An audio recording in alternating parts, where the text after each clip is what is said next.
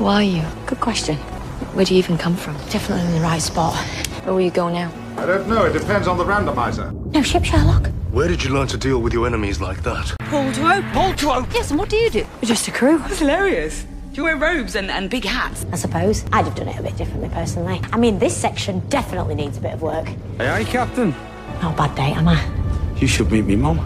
Here come the drums!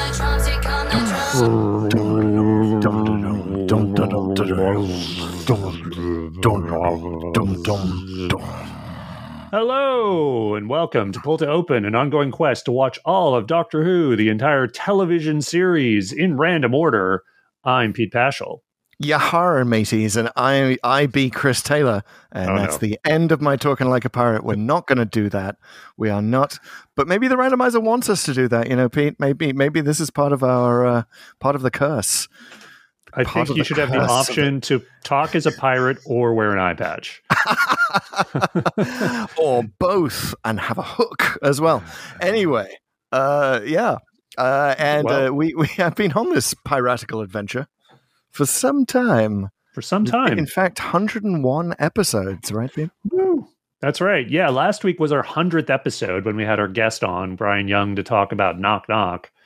Super fun time, but we were so caught up in talking to our guest and having such a great time talking about that episode. We really didn't make much about that. We have done 100 of these, guys, 100 podcasts here on the Pull to Open feed.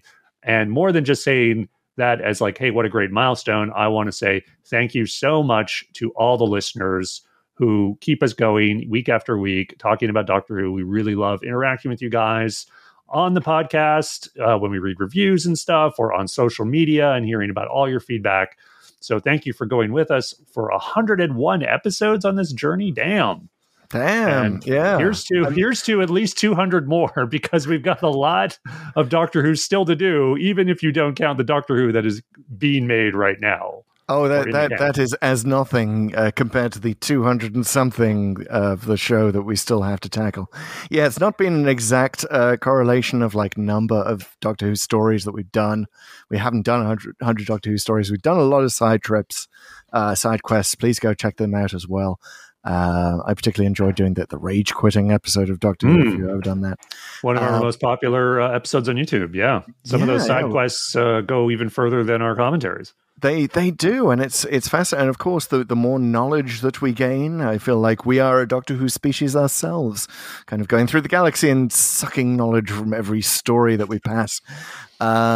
Speaking of some of those stories that we've passed recently, guys, we were sort of stuck in the John Pertwee era for a short trip, or a short while. Yeah, exiled to looking at the future Earth history in two stories called The Frontier in Space, as well as The Mutants.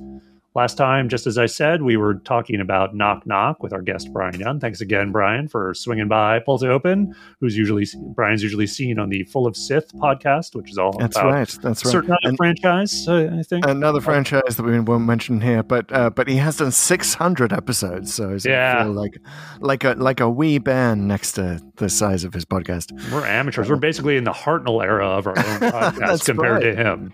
We haven't even regenerated yet. Guys, you might, those of you who've been with us for a while on our journey, you might remember a little over a month ago, we were supposed to go to a story, and that story was The Curse of the Black Spot. And we didn't go to that story because when we activated the randomizer, their vision might have been a little occluded. There might have been an eye patch involved. We're still investigating. But we looked at the wrong number, and we ended up actually going to The Unquiet Dead.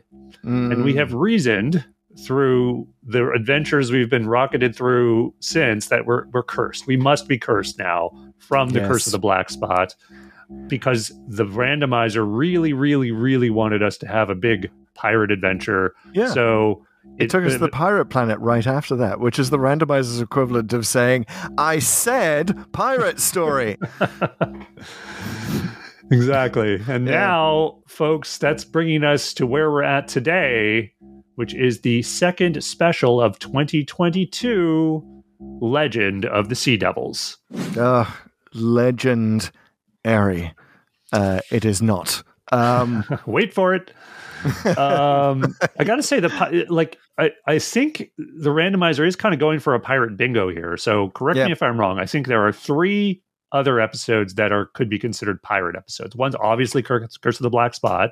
Yar. Then there's the Space Pirates, famously like completely missing from the archives. And there's also Enlightenment, which I don't know if it's that piratey, but it kind of has pirates in it. So there's like space ships, like clipper ships that are on floating in space. That's literally all I remember from Enlightenment is that episode 1 cliffhanger.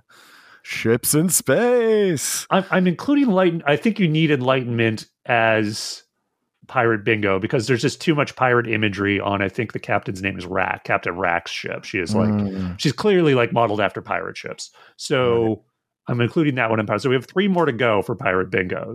So that could be my challenge for the randomizer this week. I don't know. And apparently one more to go for Pirate Queen bingo, which is what we have in Legend of the Sea Devils. But what we also have in Legend of the Sea Devils is a reference to an old segment we used to have called Has Chris Watched Legend of the Sea Devils Yet? And here's the thing. Here's the really, really spooky thing about the randomizer. It was a year ago. I discovered later that day, after we recorded the last podcast, the randomizer took us to Legend of the Sea Devils exactly 1 year after I finally watched Legend of the Sea Devils. Whoa. Spooky, right? I'm scared of the randomizer now. Yeah, I think we all should be. I think there should be a whole bunch of sort of, the new Kremlinology of academia should be studying the messages from the randomizer, because I think we're onto something here. But anyway, in all seriousness, like this was, when I finally watched Legend of the Sea Devils, it turned out to be, as regular listeners know, my dad passed away last year. He was the one who introduced me to Doctor Who. I've watched a lot of Doctor Who with him. This would end up being the last Doctor Who that I saw. Alas, we didn't even watch it together, but we saw it. I saw it in the same house as he was that time, and it would be the last time I'd ever watched Doctor Who. And not that I knew that at the time, but that sort of set me on this weird nostalgic bent. And Pete, I don't know. I'm going to date myself here because I figured out, given that my dad was a watcher of Doctor Who when I was born, we would have watched the last Pertwee season together. Oh my! I mean, I'm sure I don't have any actual memories of that, but technically, the first Doctor Who that was on BBC when I was live was the Time Monster. Oh wow! So yeah, also a season with Sea Devils in it. I'll just throw that out there. Indeed. The first season with the diamond logo that is now back. There's a lot of interesting connections. Oh no! Wait, you're talking about the Sarah Jane. The Jane season. Time Monster. Okay, sorry. Yes. The Time Monster is actually earlier. You're thinking the Time Warrior. That's the one. Yes. Yeah. Time Warrior. Time Monster would have been the first December 1973. Once again, dating myself, but that was it. So there's this vast, nearly 50-year swathe of Doctor Who that we either watched together or were around for. In the Colin Baker era, I was watching. He was generally in the kitchen. But it was kind of our thing. And it's the randomizer taking us here when it is this month. It will be the 1 year anniversary of his passing. And it's sort of, so it's kind of meaning something to me personally as well. And it's sort of interesting that the randomizer is kind of doing this Idris-like thing, right? It's taking us to where we need to go. And we saw that last week with Brian talking about how the fact that he and his daughter Valkyrie are going to watch that Capaldi season together now. Right. Yeah. And the randomizers made a marked difference in our lives, which is fascinating. So, good on your randomizer. We're a little worried, but hey, I'm so in this adventure of where the randomizer is going to take us next. I'm fascinated. There's hidden wisdom here. The randomizer for sure, taking us where we need to go. Wow, very powerful.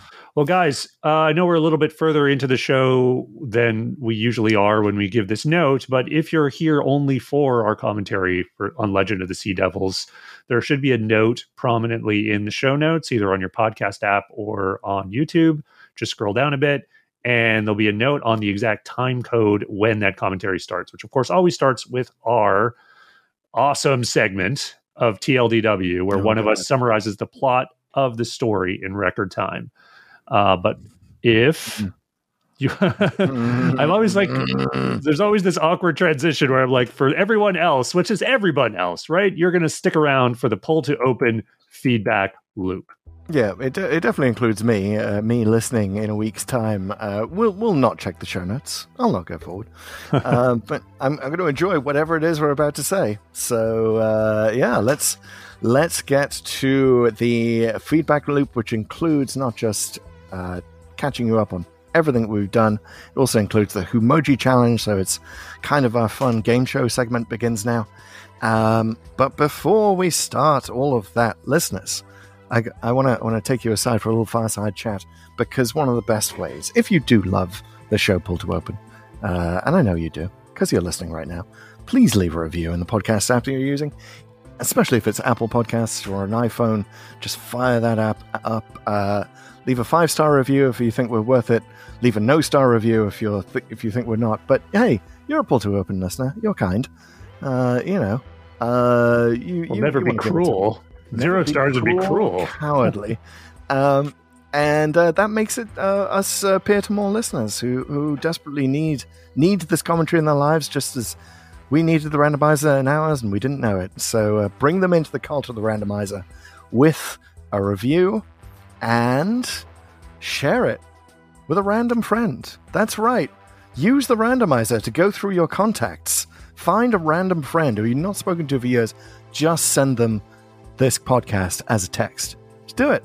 Good things will happen in your life. I guarantee it. I sort of feel like we're devolving into the plot of Dice Man. Have you ever read that novel from the 70s? But it was this guy who ends up running his entire life by the roll of the dice. Like he makes up different things he's going to do. Wow. Really interesting novel. Like a Batman villain there. Yeah, it kind of goes in a dark direction. But hey, don't read that. Yeah, forget about the 1970s novel, The Dice Man. Just randomly share the podcast with a friend. It'll go fine. Seriously. I feel like the Dice Man brand has been a little sullied somewhere in the 80s for some reason. But yeah, it sounds like a good thing to do. Sounds like a good novel. And it sounds like a good way to back into the Emoji Challenge. Which we now have music for. So yeah, man. We got music for it all. Give a little shout out. Is that Martin West? That's Martin West. Martin West, who does all our music. Thank you, Martin. A little jingle for the Humoji Challenge.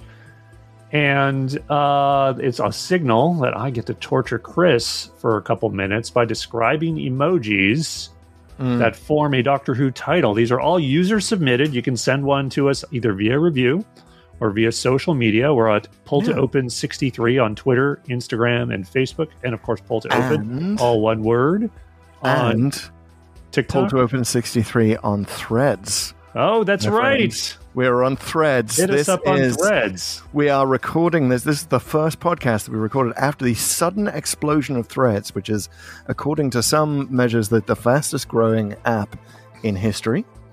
Largely linked to Instagram, of course. If you don't know it, it's another Facebook way to suck down all of your personal data. I mean, fabulous, wonderful, time-wasting social network. But we're on there, and I saw we got some Humoji challenges on Threads already, which I had to not look at. But thanks to whoever sent those in, because I didn't look. But yeah, thank you very much, everyone. And we've got a bunch from various folks, and I've got one here today. Hit Chris with, but Chris, this is an unusual one for an unusual week. Oh God! Okay. All the threads and everything else. So I'm going to preface this one that you're going to need to expand your mind beyond the TV show continuity. And I do feel like I might be giving away too much even by saying that. But so expand beyond just TV titles of Doctor Who stories that have been on television. Ooh, okay. All right. I don't know. I will.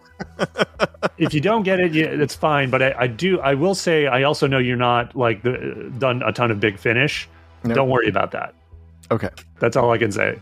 All right. I don't want to reveal too much and narrow it too much before. I know some of the comic strips, but you're saying this is not one of the 302 stories in our. It is not in the Codex. Yeah, I'm kind of revealing that a bit. So all right. Well, then I don't worry. Is it not in the Codex yet? I've said too much already.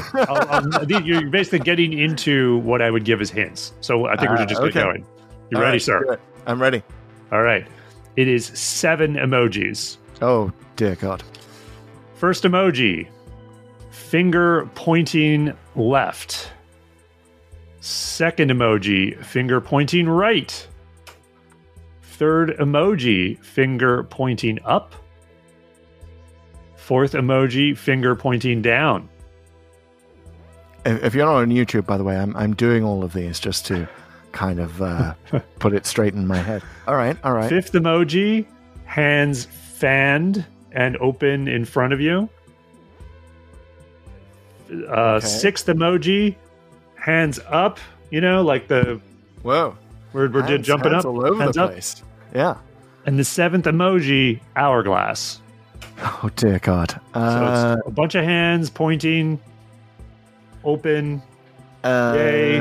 Okay, so this has got to be one of those like cross media. Oh no, is it Dimensions in Time?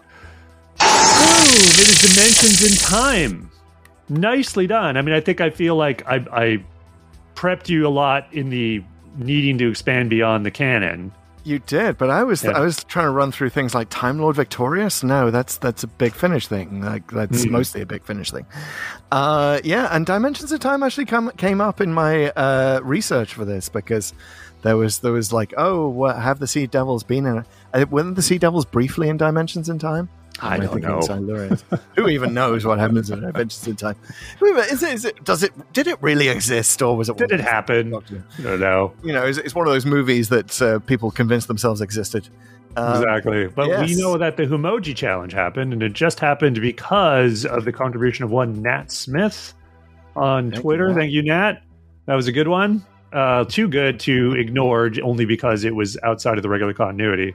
I just really liked the combination there so much. It was super clever. That was a bottle episode of the Humoji Challenge. We've gone into a pocket universe with that one. We'll figure out a way to get this in the codex, even though Dimensions in Time isn't. I think we'll get some notes at the bottom somehow. Start a whole new codex. Yeah. All right, moving on. Hey guys, I'm talking to you, Spotify listener. That's right. You, sir, can do more with Pull to Open if you have not already. Not only can you rate the show on your mobile app, you can give it a star rating just right now. You can just pause the playback, open it up, give it whatever star rating you want. Again, the 5 stars is just the thing that I'm thinking of right now for some reason, but you can do it. But not only that, you can fire up the poll feature on your Spotify app and give your rating for the episode we're about to talk about. So we're going to have our voice. We're going to say what we are going to say about Legend of the Sea Devils. We want to hear from you too. What did you think of Legend of the Sea Devils? And you can give it one of our trademark Pull to Open ratings, whether it's a Dalek, an Ogron, a Viscount Banger, all the other ones, and have your say. And at a future podcast, we will reveal those results, just as I'm about to do for the mutants. Yeah, I think we're going to remind you, at the end of the podcast. I think we should start doing that. Just put in a reminder after Pull to Open, Poll to Open. Yeah. If you're a Spotify listener, go and rate the show that we just talked about. Anyway, but we'll get to that. We have Mutants results, and for the Mutants, we both gave it a Professor Hater, which is our rating for... And actually, I think I'm going to change this rating, but we'll get to that. I can retroactively change this rating. Time can be rewritten, but that's our rating for if it's a bad episode of Doctor Who. But hey, at least we learned something. And you had to be pulled out of the precipice of giving it an Ogron, as I recall. Yeah, I did. It was dancing in between, and I thought it was kind of an imperfect rating. And we'll get to whether there could be a better rating for it. So you guys have had your say. And it looks like you like the mutants. It's fully half of the people who voted rated it a Dalek, which is a good episode of Doctor Who. Yeah. And I can understand that. I almost did. It's a 6-episode plotter. Borderline of something. Yeah, we know that. Yeah. There are definitely things, like I say, they tried. It didn't really work for the most part, but there are good parts to the mutants for sure. Sort of bringing up the rear, about a quarter of the people voted it a Professor Hater, just like Chris and I did. And another quarter gave it a fixed point in time, which I always feel like we need a note there. We need some kind of like, if you give it fixed point in time, please write a note. In fact, I'm just going to say that right now. There's actually a Q&A episode, a part of the Spotify app too. If you do give it a fixed point in time, please use the Q&A on Spotify to tell us why you did that. Yeah, and you know what? You can also rate it on other places. If you're watching us on YouTube, leave your own rating in the comments down below. I always want you to do that on a YouTube video. Down right there where I'm pointing. Tell us what you thought of our ratings. Whether or not the rating system exists as it currently does. We'll get to that. Also, don't forget to like and subscribe the video, guys.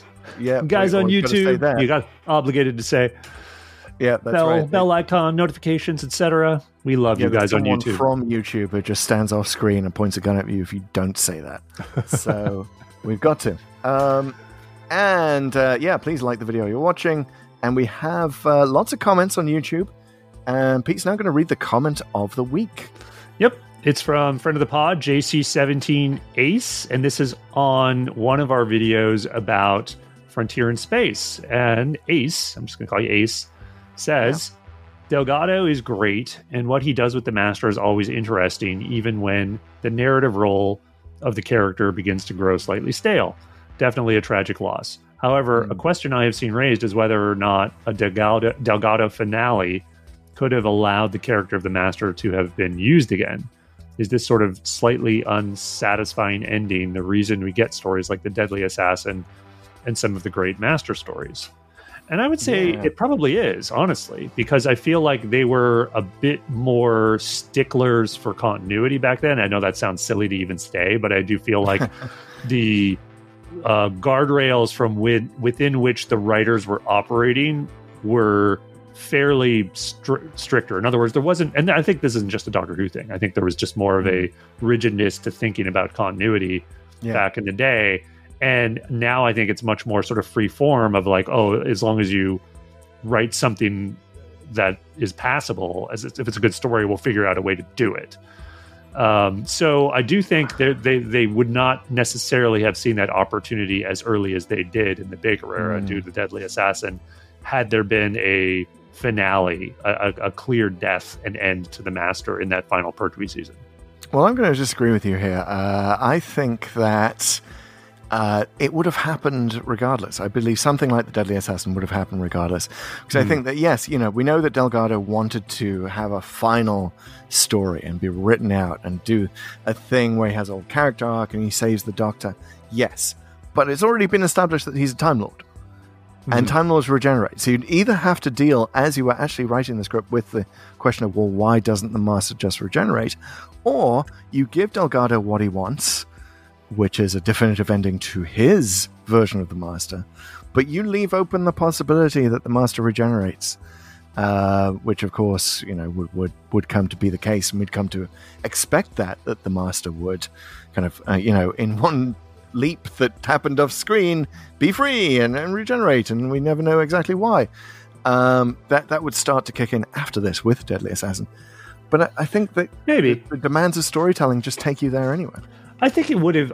Don't get me wrong. I think they would have eventually either brought back the Master or some other sort of rival character, whether he's a Time Lord or not, but is at the Doctor's level.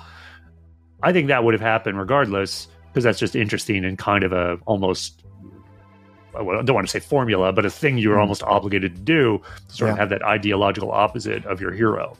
What I would say is, like, I think the opportunity would not have been as obvious. Because it's clearly like, there was no end to the Master. It's just kind of a dangling thread there, and without that dangling thread, I don't know if they would have thought, oh, let's grab that. Right. So maybe the villain in The Deadly Assassin becomes different. But you know what? Then we also don't get Anthony Ainley, which is, and I have to say, I know you got his autograph, Pete, but I don't know. The sort of the pantomime villain that the Master became in the Davison era is, I think, is one of the elements that hasn't really aged well in the show, and it's unfortunate. And Ainley's clearly enjoying himself and he's chewing up scenery, but I don't know, a Davison era without Ainley Suddenly seems to me like that could have, like, the plots could have more room to breathe, and maybe even Time Flight could have been interesting. I'd say some of the Ainley stories aren't that great, not necessarily because of him, but I really do like Ainley in that first sort of trilogy of Keeper of Traken. I don't think he's full pantomime yet, but he's also, like, certainly twisting his mustache more than absolutely. I mean, in Delgado was, but I love it. I just love that stuff. Maybe it's just a taste thing, but Logopolis, Castrovalva, you're absolutely right. The first Ainley trilogy is wonderful. So yeah, maybe we just need to kick him around for that.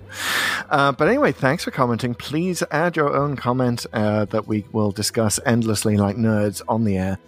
And you do so on TikTok, our most active network, where we post short videos all the time. Pete, how many followers are we up to on TikTok? We're at 11,400 roughly. Almost 11,500. Holy helmet for a space cow, Batman. That is fantastic. Thank you, TikTokers, who may not even be listening to this because you're just watching all of our TikToks instead of listening to the actual podcast. But anyway, thank you. Keep commenting. Please keep commenting. Please don't be shy. I know that's a weird thing to say to people on TikTok, but yeah. I got to say, just another shout out to our TikTok audience. They've been so great with their comments. I hope we haven't highlighted a lot of comments from TikTok lately, because I think YouTube, there's just a lot of stuff happening on YouTube that's just really, really good. But I've learned so much about the show, honestly, from TikTokers, and had some of the best comments we've had are from TikTok folks who are sort of taking what we're saying and sort of bringing it to the next level. Like, for example, were it not for our TikTok audience, I would not have put together the relationships in Blink between her friend, friend's daughter, the guy Billy Shipton marries, and all that stuff. Yeah. Like, it's just not quite obvious enough to see, but once you see it, it's like, oh my god, it's just yet another dimension to an episode that's kind of almost universally loved. So thank you, TikTokers, for always engaging, always bringing more to the table, and we'll keep highlighting and talking to you guys, and maybe even doing a little more there. Maybe start doing some more lives at some point. I love how Doctor Who fans continually learn from each other and inform each other. That's part of the wonderful community that we're part of, the larger community of Doctor Who fans, and our little sub-community of Pull to Open fans. Thank you for indulging us with listening to this feedback loop. But which is coming to a close. All good things must come to an end, and now it's time for the legal drama that we like to call Chris argues for more time for his TLDW. That's a good argument to make. Court's in session. What say you, sir? This is a special. Well, it's a special, and even though it is just 45 minutes or something like that, it's the shortest special ever made in Doctor Who, which not a special length. Not a special length. However, I believe we made a rule about specials that you get a little bit of extra time, because normally I would just have 1 minute to summarize this plot.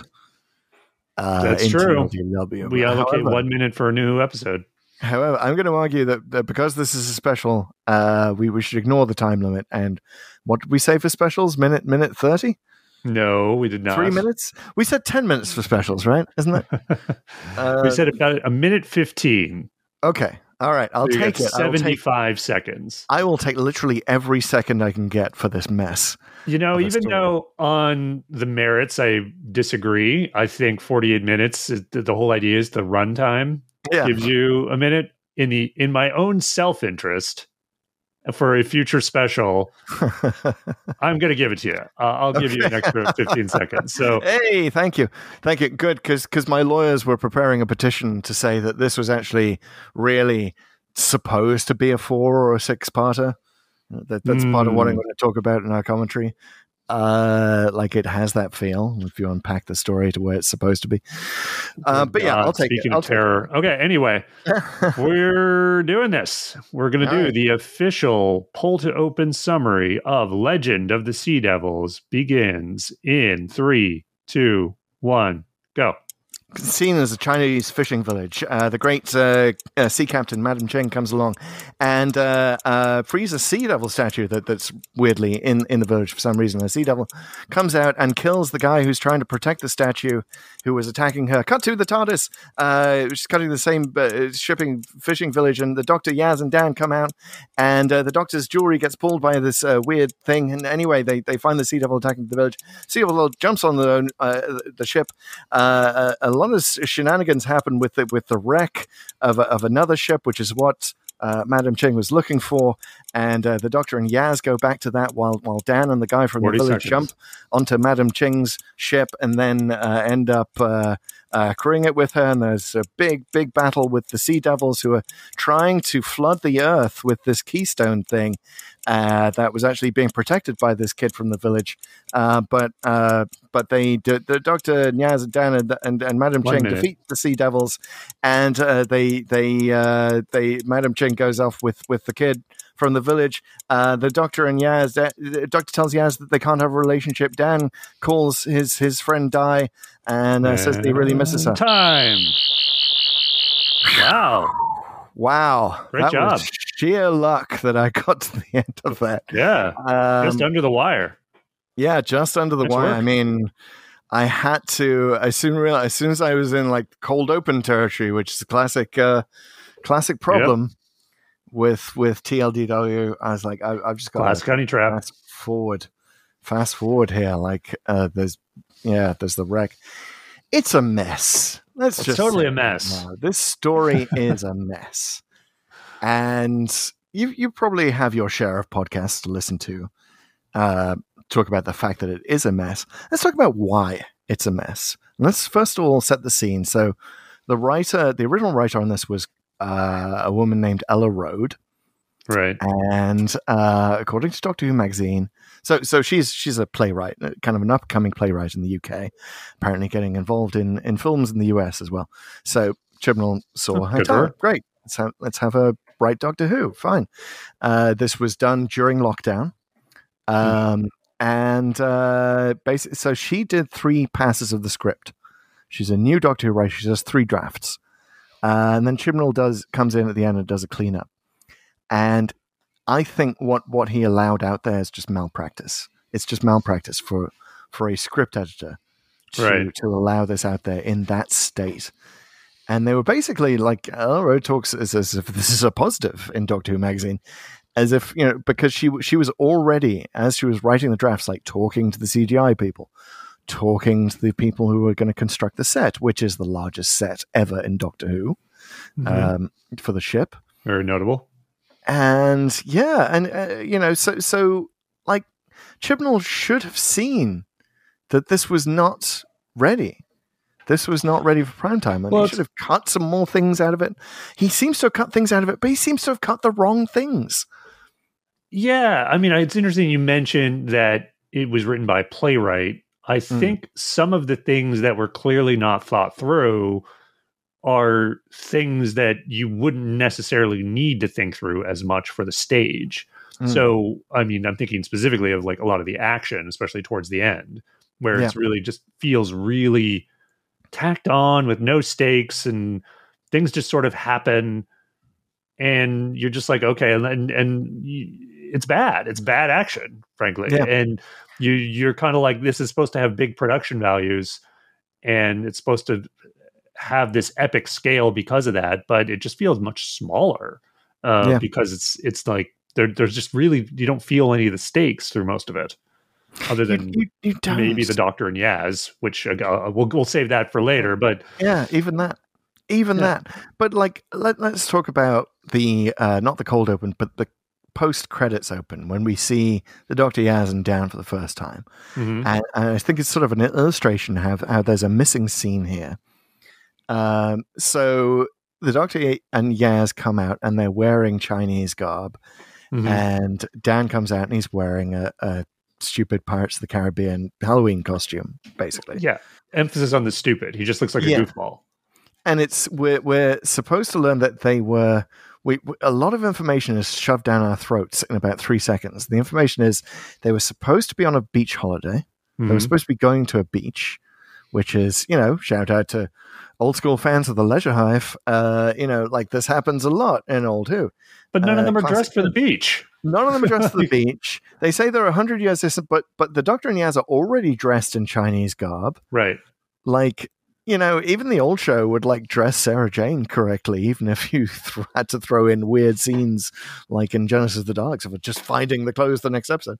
At least they explained it more. And then, so if they're going to the beach, why is Dan wearing a pirate costume? Well, that's the thing. They're not in a pirate adventure yet, or they don't know they are. Why is he wearing a pirate outfit? Why is that and why is Yaz doing that? Like, just to be funny? And then why is Dad doing it? Like, why is he going along with it? Oh, I'll just dress up and be a big goofball.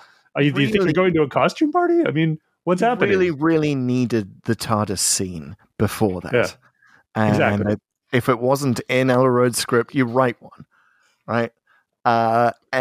Just a little bit of foreshadowing. Like maybe it is foreshadowing that Yaz sort of randomly dresses Dan up as a pirate, and then, ooh, whoops, what's happening? Karma is coming for you, Yaz, because you're actually going to be at a pirate adventure now, and that would just give us more of a sense of the background of this. It's just confusing right from the start. Also, I just don't think Dan is well served by it. I like John Bishop. I think he's already fun. He's already a kind of a big goofy guy, and he's just sort of this naturally likable character. Like, this is just too much. Like, it's like, okay, I like likable characters, but I also like when in a show like Doctor Who, when the time comes to take them seriously, I need to take them seriously, and they, rather than subvert the goofy look, they actually lean into it at a few times. And I think it makes the story even worse. And I'll just point out the worst moment for that was towards the end, during the aforementioned action, which is kind of garbage. Dan takes out a bunch of Sea Devils, and he sort of turns around in the middle of a lethal fight with these guys with swords that kill you if they touch you. And he's just like, oh, yeah, I'm pretty good, right? And then Yaz goes he says pretty good sword fighting, right? And he's like, it's better than your outfit. And it's like, well, wait a minute, like, you put him in that outfit, number one. Also, enough with the outfit. Like, we've been joking about it was funny. Maybe like might defend it was funny in scene one, but by this point in the story, you're just kind of like, come on, enough about the outfit. I don't mind them leaning into it. I think my problem is that they didn't lean into stuff more. What stuff? And what this is, all of this, like a TARDIS scene about Dan, leaning into Dan being the goofball. He could have been the guy who's confused about the history here, right? He could have been the audience, standing for the audience, going, "Who's Madam Ching? Never heard of her." Right. And the Doctor could be like, "Hey, you've heard of Blackbeard? She had 10 times the number of ships." Right? Instead we're just supposed to understand the freaking history. Dan could have served the role that Ryan plays in Rosa. Right? Because Ryan, oddly doesn't know the history of the civil rights era that he's been thrust into, and learns it, and then that's his arc for Rosa. It's like learning this super important moment in history, I think you've identified sort of something wrong. There's a lot wrong with this episode, but the in terms of the history and what the assumed knowledge should be of the characters and thus the audience, like, you're almost like, are we supposed to know who Madam Ching is? Like, generally, I don't think it's really widely known. And yes, they do give you a little bit of background, but there's almost like, oh yeah, when it's really like, I think more realistically, it'd be like, who? Like, where are we? What are you talking about? Like, and I'm that said, I'm all for historical representation here, and that, like, oh, there's a whole part of the world that isn't really well known. They have great stories and great rich history. Let's take Doctor Who as education a little seriously and illuminate that with some great representational casting too. As they did in the very first Doctor Who historical, which we've been to recently, Marco Polo, which covered Chinese history. Like that's great. That's baked into the show's DNA. But then do it, and do it properly. Introduce Madam Ching to us. What do you know from Madam Ching about from this? Nothing. I had to Google her afterwards to learn that how large her fleet was. It's just lunacy.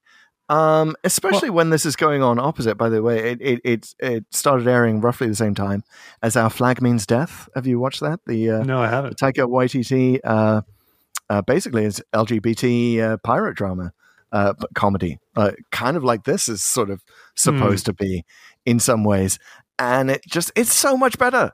But it features Blackbeard. It features Taika Waititi as Blackbeard. So, we get lots of examples of how fearsome and big a pirate Blackbeard was. Let's have some of that with Madam Ching. I mean, we'll get into Chris's history corner later about Madam Ching, about how this is just like they get so much wrong about this period of her history specifically. Yeah. So, like, if you're going to do it. Don't get stuff wrong. Don't just totally invent another sea captain, Ji-hun, which is, you don't need him. Well, we'll get in the corner about that. I was a little confused of whether that was a real person or not. He's not. Yeah, he's not. It's a complete fabrication, which is okay. I mean, you can do license with history, but I don't know. Like, I feel like we're piling on here. I want to get all my negatives out of the way, but there are some good moments in Legend of the Sea Devils and some good things. We talked about the production values, but from a story standpoint, like, mess might be an understatement. As I was taking notes on this show as I was watching it, and I didn't take that many. I started just noting a few notable moments, but then I just wrote nonsense. And then I wrote nonsense piled on nonsense. Then nonsense piled on nonsense piled on nonsense. Like, it just felt like they're just doing whatever and throwing in, occasionally explaining things, but a lot of the time not. And it just felt like really lazy sci-fi writing. I mean, it's kind of like, let's have a pirate adventure. We'll put on some silly outfits. Let's, open up our Doctor Who monster book, flip the pages, and stab our finger in it on, it's the Sea Devils. Great. We'll put the Sea Devils in this. And then throw in some special effects, and hopefully people won't notice the story is just dumb and ridiculous. Like, that really feels like what this is. And that's not Doctor Who. You know what I mean? Like, I don't come to Doctor Who to be like, oh, here's some great special effects and the big spectacle of things and some goofy jokes. We have franchises for that. I'll be kind and not mention them, but it's like, I expect something a little more cerebral, a little more thoughtful. And again, it doesn't have to make total sense. Like, Stephen Moffat gets away with this a lot in terms of not explaining stuff, but the beats have to be right. They do. Here and they are wrong. Moffat is good at storytelling beats, and he's especially good at storytelling beats like in an hour format. He does overstuff his episodes with concepts. He's famous for that. But Chibnall really seems to have misunderstood the assignment. And I think this has sort of cemented my view of the Chibnall era and of him. He's an old school fan. Like, he doesn't look like he's one a lot of the time because he seems kind of disrespectful to a lot of elements of the show. But no, actually he is. Like, I don't know if you've seen that famous video of him kind of like when he was on the BBC in his teens talking about Doctor Who as a fan of the show in the classic era. But that, like, he looks very prim. Which is the word that sort of sticks in my head when I think about that moment. Like, so he's an old school fan, but I think he would have been better served if he had been born in that era where he could be a classic Who writer. Like, he loves Malcolm Hulke, who, by the way, not enough to not misspell his name in the original, thank you to in the end credits. But still, like, he knows Malcolm. He knows Malcolm Hulke, the Sea Devils. Like, he's got all that down, and I think, having investigated the mess of a story and seen what it was probably supposed to be, and like all of the threads you could draw out of it if you had more time. If this was 4 episodes or 6 episodes, God forbid, but like, if it had been given the room to breathe that a classic serial had, I think it actually would have been quite good. And I think that you would get that with a lot of Chibnall stories. I think, Flux has its own problems, but it is at least a story that has room across a whole season to breathe. And I think that's kind of what he was built for. And here he just sort of seems to have taken the lessons from the Moffat and the RTD era of just kind of randomly edit down your classic Who story. Make sure that there's lots of action and jokes in there and big bombastic moments. And the audience won't know the difference, so you don't actually need to edit it down in a coherent way. Like a lot of editors, he just can't see, he's too close to the story that he was editing. He can't see what a mess is made of the edit. Yeah, no, I get a lot of that. I think it's just so hard to know, like how, like you say, how this sort of gets to air. And I got to say, to be a little bit sympathetic, I think it was hard to make stuff during COVID, right? Like you limited time and limited resource, and there were just so many limitations put on you that I get the impression what often ended up in the can might not have been quite what they were aiming for, and they just kind of had to work with it. All that said, though, I don't think it should have been very obvious they had very inept villains here, that they just don't work. Like the Sea Devil captain is really dumb. There is no attempt made whatsoever to guard or restrain the Doctor when they're in her power, when she's in their power. And the action at the end, I've talked about it before, but just to zero in on it a bit, I don't think the Sea Devils hit one person with those swords. These are supposed to be warriors, right? Like they have all these swords. Not only that, they have these swords that glow, which I guess indicates they have that thing where you get cut by one, you'll die later, which by the way is incredibly diabolical and evil. That is an evil weapon. Like it offers you no tactical advantage, but it kills the person later after the battle is over. That's evil. That is a thing like they have Geneva Convention type treaties about. That's a diabolical weapon. And which is dealt with in the, like that happens in the cold open. That is the one death that happens. But you can't just have one death in the cold open. And then exactly. I think you've established the threat. And the Sea Devils after that, as far as I can tell, I don't think they don't get one kill. Like these are the most inept warriors, even though like Dan at one point literally does some kind of game controller L1, L2, X swing round and round with his sword and kills every single Sea Devil. And it's just like, oh, okay. And they all just kind of stand there. And it's just a comedy moment of he learned to fight because of his mum.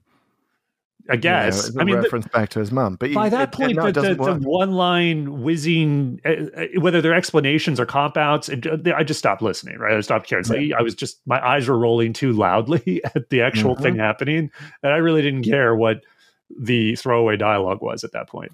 So. I'll give you another example of Chibnall kind of making this a mess. Like he doesn't, we keep calling him like the Chief Sea Devil. He actually has a name that isn't used in the show. It's Marcissus.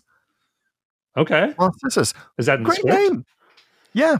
Okay. It's in the like in the description of the. But it's episode, never the official. It's never uttered on screen. Never uttered on screen, and he's described as Chief Sea Devil in the credits. Now, Marcissus is a cool sounding name, especially if you're doing it for a sea pirate, right?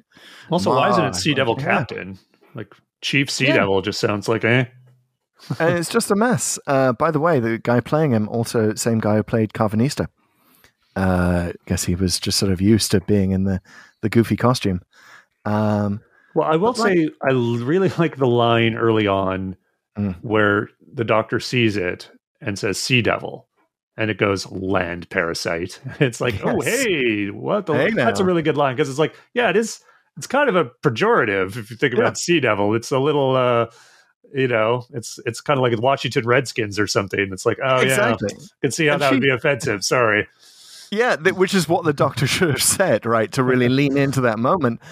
Instead, the Doctor's like, all right, let's not get into name calling, which is not again a line that doesn't quite land. It's kind of funny. But also, the Doctor is supposed to be kind of like aware of this stuff, right? This kind of thing, and if you've like, she should be aware that she started the name calling, or in her Pertwee incarnation, she started the name calling. Like, let's have some sense of that. But it's such a mess, and it's so unfortunate, and it's interesting. So a lot of times on Paul to Open, we've been to New Who episodes that have improved on a second viewing. That's sort of what we would expect. For me, that this got worse, even as I researched and I delved into the story. That just made everything that I discovered about how great the story could have been, or what it was founded on, and kind of rewriting the story in my head, made me more angry at this point, especially because of all of the effort that went into it. I mean, that massive set, the crew, the CGI.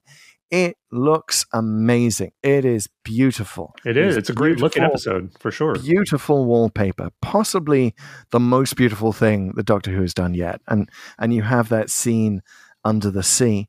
Mhm. But it's constantly being undercut by the script. For example, the Doctor bringing up the date thing with Yaz. Not a Oh, bad yeah. person to go on a date with. Like, she brings that up, but then she doesn't lean into it. She walks Yeah, it she back backs by off. the end of the episode. She's telling Yaz that they shouldn't be together. Should we talk about that now? Let's talk about that now. The Doctor That's and the Yaz? biggest thing in this episode. Because I think that the bolder choice, I understand why they did it, and the Doctor has gotten from Flux this sense that she doesn't have much time left in her incarnation. That's basically what she's telling Yaz. It's not just the fact that they are mismatched. It's not just a Highlander, who wants to live forever kind of scene. It's also the fact that, like, she knows her time is up. She doesn't know if her next incarnation would like Yaz, right? So, like, that's okay. But if so, say that a bit more. But secondly, I think the bolder choice would have to have her know that and say that, but lean into the relationship anyway. That would be more dramatically interesting. Well, exactly, because at this point, I think they're very aware that Whittaker's going to be out soon. Right. Like, why not have them have a sort of torrid love affair for one episode? Exactly. It's very short, and definitely a bolder choice. I almost would have preferred any choice than what they did here. One, I'll just say that it's not very fun.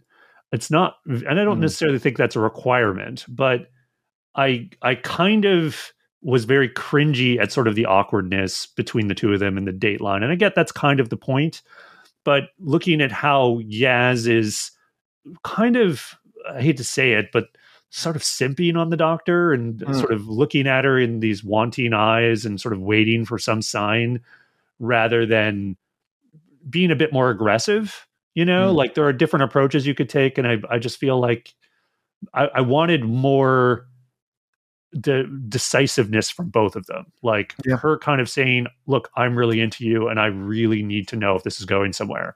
Like just being more direct about that.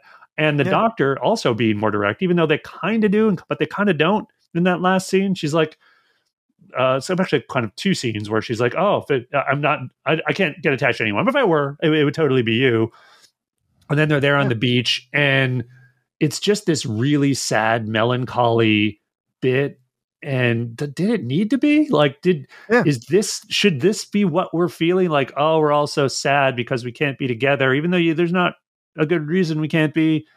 It does actually read like, Chibnall is sort of accused of being too, like, I'm not going to say the W word, but let us say too progressive as a writer. I think that he's not in this situation. I think he's pulling back from giving the Doctor a lesbian relationship. Right? Yeah. It does seem like he's just like if the Doctor feels that way, have her lean into it. Yeah, exactly. I don't like to. I like to separate the politics of, that we're perceiving from the story itself, and I like to sort of analyze the story on its own merits. And if we definitely see that the Doctor feels something for Yaz, and the Doctor having love for his companions is obviously almost always there. Having sort of romantic love has been played with, certainly in New Who. You could argue through interpretation some parts of the classic series. But this thing and where let's not forget the TV movie. Yes. And the TV, absolutely. Oh, for sure. But this thing where she's not, she has feelings, but she's not letting herself feel them for some reason that isn't urgent, right? Like I feel like the way this was handled really, really well was actually in Doomsday. And, the Doctor wants to be with Rose, but physically can't. And the Rose story is written in such a way that it's so tragic because you think they otherwise might have had this alternate history where he actually kind of not quite settles down, but like zeroes in on one person, which would have been something very interesting. I think we all sort of feel version of that in Journey's End, of course. We do. We want to feel this, and it just like give them a one episode thing, and it's kind of a piece with Dan calling Di at the very end, like because he's realized that he misses her, and that kind of explains why he bows out in Power of the Doctor. But again, that's not really leaned into at all. Like, you could have a scene of him, like, he sees that they're happy together because they've decided to be together for one episode. And that would accentuate his desire to be with Di, right? So it would serve the story in all sorts of ways to have Yaz and the Doctor get together. Yeah, I feel like that relationship is so forgettable because he calls her on the phone, like, oh, right, he has some friend who was more than a friend. I guess that was part of Flux, but so much stuff was going on in Flux that I barely remember it. He's late for their date, and he has a really freaking good reason why he's late for their date. But like that reason is never. Anyway, we'll get on to the problems with Flux. Just to kind of close my thoughts on that final scene with the Doctor and Yaz. I guess I would summarize it like this: I don't like either of them in that scene, but I'm more angry about not liking the Doctor because I feel she's cowardly. Yes. I do feel, and that is a hell of an accusation, I know, for someone who says they shouldn't be cruel or cowardly, but I feel like the whole line of can't this just be easy or something? She says something along those lines. And I feel like that is a line that's often used in fiction and with romances when a character essentially doesn't want to commit, but also doesn't want to say why. Yeah. And again, I think this is one of the reasons why I think like we should be talking 4 or 6 episodes here. We should be talking classic Who length, and I know that's just a fantasy because we don't have that anymore. But like that's what Chibnall seems to kind of gravitate towards. Would be better in, and I think you would give this like a half episode. This discussion, not just shut it down with a really lame callback to stone skimming, which is part of the plot at the beginning. Well, it also just feels like we haven't gone anywhere, right? Yeah. Like we're back at the same place we started, literally, emotionally, story-wise, like nothing really happens here, even though it's this sort of big episode from a budget perspective, and so seemingly big episode with regard to the Doctor and Yaz, and they just don't go anywhere. There's nothing. And you think about, so we've been to the Waters of Mars. The Waters of Mars sort of holds an equivalent position in like specials before the big finale. Right. And, the ominous nature of the end of the Waters of Mars is one of the big things that everyone remembers of it. The Time Lord Victorious segment. It is the Doctor being what the Doctor is not supposed to be. So that would have an excellent analog here in the Doctor actually going off with the eyes. Now, admittedly, like I should say up front, I have a huge crush on Mandip Gill. I think like she's biggest crush for me in Doctor Who since Sarah Jane. I think she is awesome. I can think of 1,000 reasons why, if I were the Doctor, I would want to date her. But definitely also, the best of the fam, I'll say. Yeah, right. But also, like, elucidate some of those reasons. Like, we don't get that. The Doctor just says, "Oh, it would be you," and Yaz doesn't even know what she's talking because the Doctor doesn't kind of explain, and maybe explain with reference to not just bringing up the wife. And if you are going to bring up the wife, bring up the fact, how much of that relationship mattered. And you just spent in your last incarnation, you just spent 20 years with her at the Singing Towers, she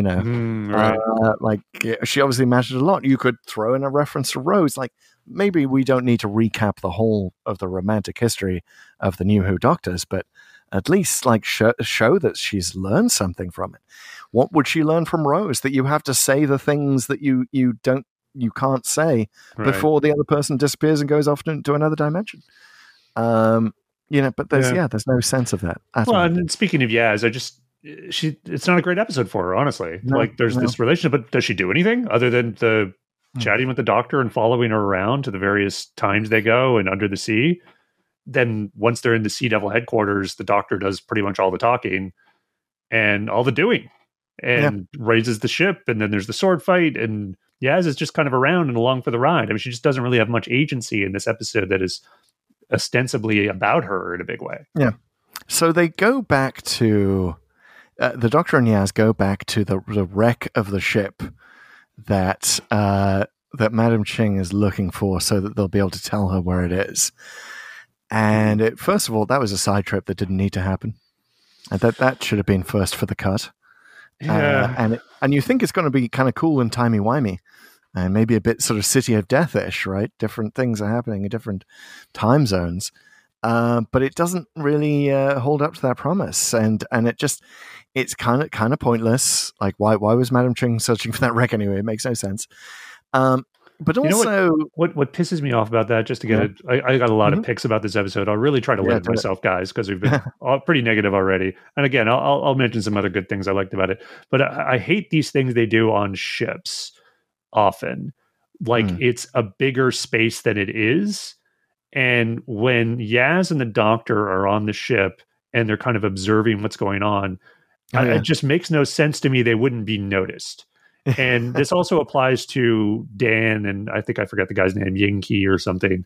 And they get on Madame Ching's ship seemingly unnoticed and are just sort of hiding behind the mast. And yes, they are sort of found right away, which is exactly how it should go. But you shouldn't even have an expectation that you could hide. It feels like, especially if it's something like crewed by a bunch of sea devils and other people there in the past. Like, how are they not immediately noticed? It's I mean, you could headcanon it by saying that there's some sort of extension of the TARDIS's perception filter.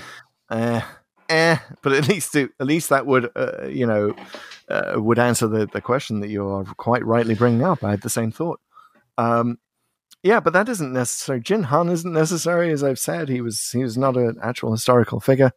Like, the whole going back to the wreck isn't necessary. But if you're going to introduce the wreck, don't have again, this goes back to the need for Dan or someone to be the one that the Doctor can explain historical things to.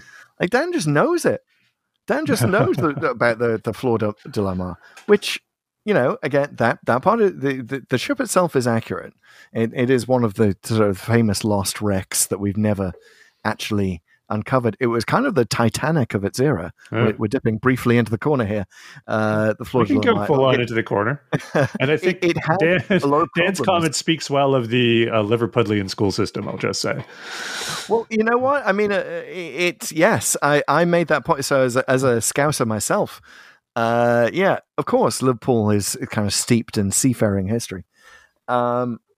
But I was kidding. I just felt like you would never learn about this stuff in like a British school, and it's just Liverpool especially, perhaps. I don't know. You wouldn't. I mean, maybe he could say, "Well, I had an uncle who liked to talk about shipwrecks," something like that. And by the way, maybe another reason the randomizer brought us here in the wake of the Titanic submersible disaster. But yeah, this is kind of the Titanic of its day. The Doctor could explain that. And there's a lot of money on board it, but yeah, it would have been so much easier to have him not know about it, and then the Doctor could be like, "Hey, I thought you were from Liverpool. I thought you all knew about your ships," which would have been a nice way to flow that. Do you see how easily this story is rewritten? And I like that because it also reminds you where Dan's from, and it gets a nice little moment between the two of them, and the Doctor showing, this is great. Keep going on your revised version of Legend of the Sea Devils. And it gives Dan a freaking reason to be there. Oh, good. Okay, right. Well, since we're already in the history corner, let's get Madam Ching out of the way. Let's go with the history corner, which we need a little Martin West inspired piece of music for. Whenever it comes to so the history corner. So Madam Ching is super fascinating character. Like she's was born in the late 18th century in the golden era of pirates.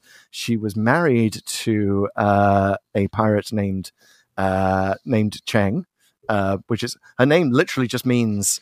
She has a name in Chinese that literally just means Cheng's widow. I'm not going to butcher it. But in deference to any Chinese speakers who may be listening, I'm going to try not to butcher any Chinese. Clearly wasn't confined to the galley after getting married. Yep. So he actually dies in 1807, which is this, I forget, is this set in 1808 or 1806? The Legend of the Sea Devil. 1807, I think. 1807. So her husband's just like, what is she talking about? Her kids being kidnapped. Her husband's died that year. My goodness.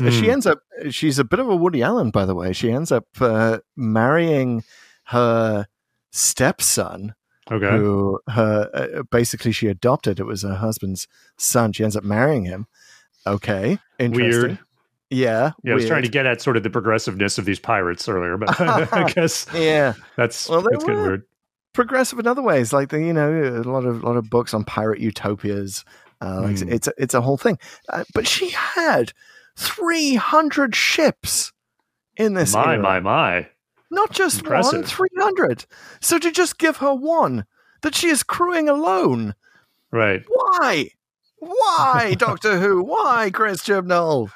Oh, my God. So yeah, why couldn't she just rally the troops?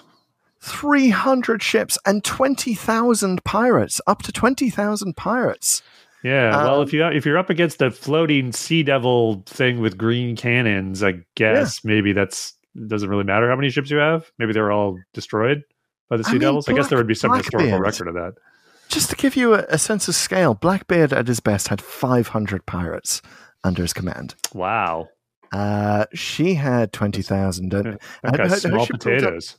Yeah, I mean, she was practically a nation state. And that's eventually what happens is she does a deal. She does a sort of very similar to what's happened with the leader of the Wagner group in Russia. You just go off away, just disband your forces.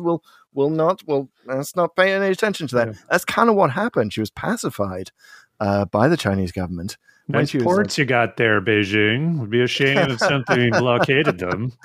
Yeah, so she sort of goes to war with everyone, the Portuguese and every seafaring power at this time. And yeah, it's she's a marvelous historical figure. And then she just sort of gives it up and kind of dies in her bed because she's cut this deal that allows her a portion of her ships. Like, she's an amazing. So she basically won the game, and she's like, "All right, I'm going to retire." Yeah, yeah, she taps out. Good for her. Right? I mean, she doesn't deserve to be known about. She does deserve to be read about. She's not the only pirate queen in history, but she's certainly the biggest. It honestly sounds like the whole treasure thing here, which is kind of the MacGuffin. Like, there's so many MacGuffins in this thing. It's hard to keep track, but it's like, that's right. The treasure just feels so small time for someone like you're describing. Like, do you need treasure? She could just rally a few ships and just ransack whatever she wanted, and then there you go. Here's the treasure. Got some. Yeah, what? How could she possibly crew that ship on her own? And why would she that's true. It boggles the mind. It makes no sense. It makes no sense that she would just be cowed by someone kidnapping her kids, and throwing in the fact that she sort of ends up like, you almost get a romantic vibe with the kid from the village. At the end, she agrees to take him on board, which maybe is a reference to the fact that she did marry her stepson after her husband died, but not a great one, especially not as she killed his dad. Yeah, well, that's what I honestly felt with Ching here. They kind of make her seem badass, but they don't actually have her do anything morally questionable, right? In fact, we're made to be sympathetic with her because of the kidnapping of her kids. And I feel like that's just a watered down decision, Nice. Zing, it's all wet. Mm-hmm. It's really, it's like an albatross. But yeah, like, I feel like she's definitely not portrayed as a warts and all picture of a pirate. Now, do you always need that? No. I mean, look at Pirates of the Caribbean and Jack Sparrow and a lot of the characters there, but that's much more clearly like almost like a send up of pirates in some ways, right? Here, if you're trying to do something more historical, honestly, like I can't believe I'm saying this, and look to the smugglers, and you get. When you're saying that, you're in trouble. It's like the pirates are pretty badass and pretty mean, and that it's just more believable in that historical context. And once you're there, and to have her sort of. They're trying to give us history, but then it's really like I wouldn't say a whitewashed in this case, but it is washed of the bad things pirates do. That there's a reason they're pirates. They're not nice people, and I would love to have seen more of a darker edge to Ching. It would have made her more memorable.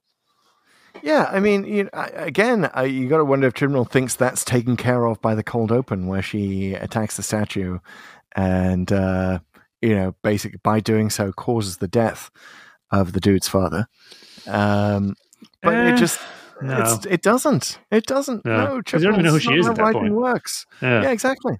And you kind of like, that's just to establish the Sea Devil, like not to take anything away from death or anything, but it's kind of incidental that the guy dies. It's more like, oh, the Sea Devil's been freed and the game's afoot. That's the whole point of that scene.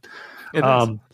Which, if we're retreating a bit from the corner at this point, Sure. by the way, great stuff. Wow, the scale of that is amazing. Thank you. I just got to rapid fire really quickly, like a lot of the story points, because that Sea Devil being freed, and then a scene or two later, the ship comes that's floating with the Sea Devils in it. Like, where were they for 200 years? You know, because you find out they were around for 200 years. This guy got frozen is because of the trinket or whatever it is, and then the Sea Devils just went into hibernation. Because I think they actually used the word hibernation at some point. I could be wrong, but they just go away and decide, oh, our leader's gone. We can't do anything. Like, there's no second in command that rises. And again, I know this is a Doctor Who fan thing to whine about, but it's like, well, how did the Sea Devils get free in the first place? Like, that's never explained. Like, where did they come from? There must have been some hibernation chamber that got activated or whatever, or disturbed by someone, and they came like, when did that happen? Yeah, and the Doctor makes reference to meeting them in the future, by which she means Pertwee. Right. Or maybe she means Davison, but maybe the less said about Warriors from the Deep, the better. You know, I can understand her skipping over that part of her history. But yeah, at least if you're going to reference that, Chris Chibnall, then you know what the continuity problem is in here. You're not that dumb. You just think that we are. You just think that we're not going to notice. Like, you know, you give us some of it, but not all of it. Like, no, that's not how this works. Like, throw in an extra line, dude. And there's that trinket they're after, which I guess is the keystone. Okay, fair enough. Like, it's a MacGuffin, one of the many here, but it's a MacGuffin for the Sea Devils, which I always think, like, well, wait, why is a piece of their technology a MacGuffin for them? Especially if they've had 200 years to either reestablish that technology or find it. Like, you know what I mean? Like, I guess the implication is these are almost like a refugee group. They're not full on Sea Devil civilizations. Fair enough.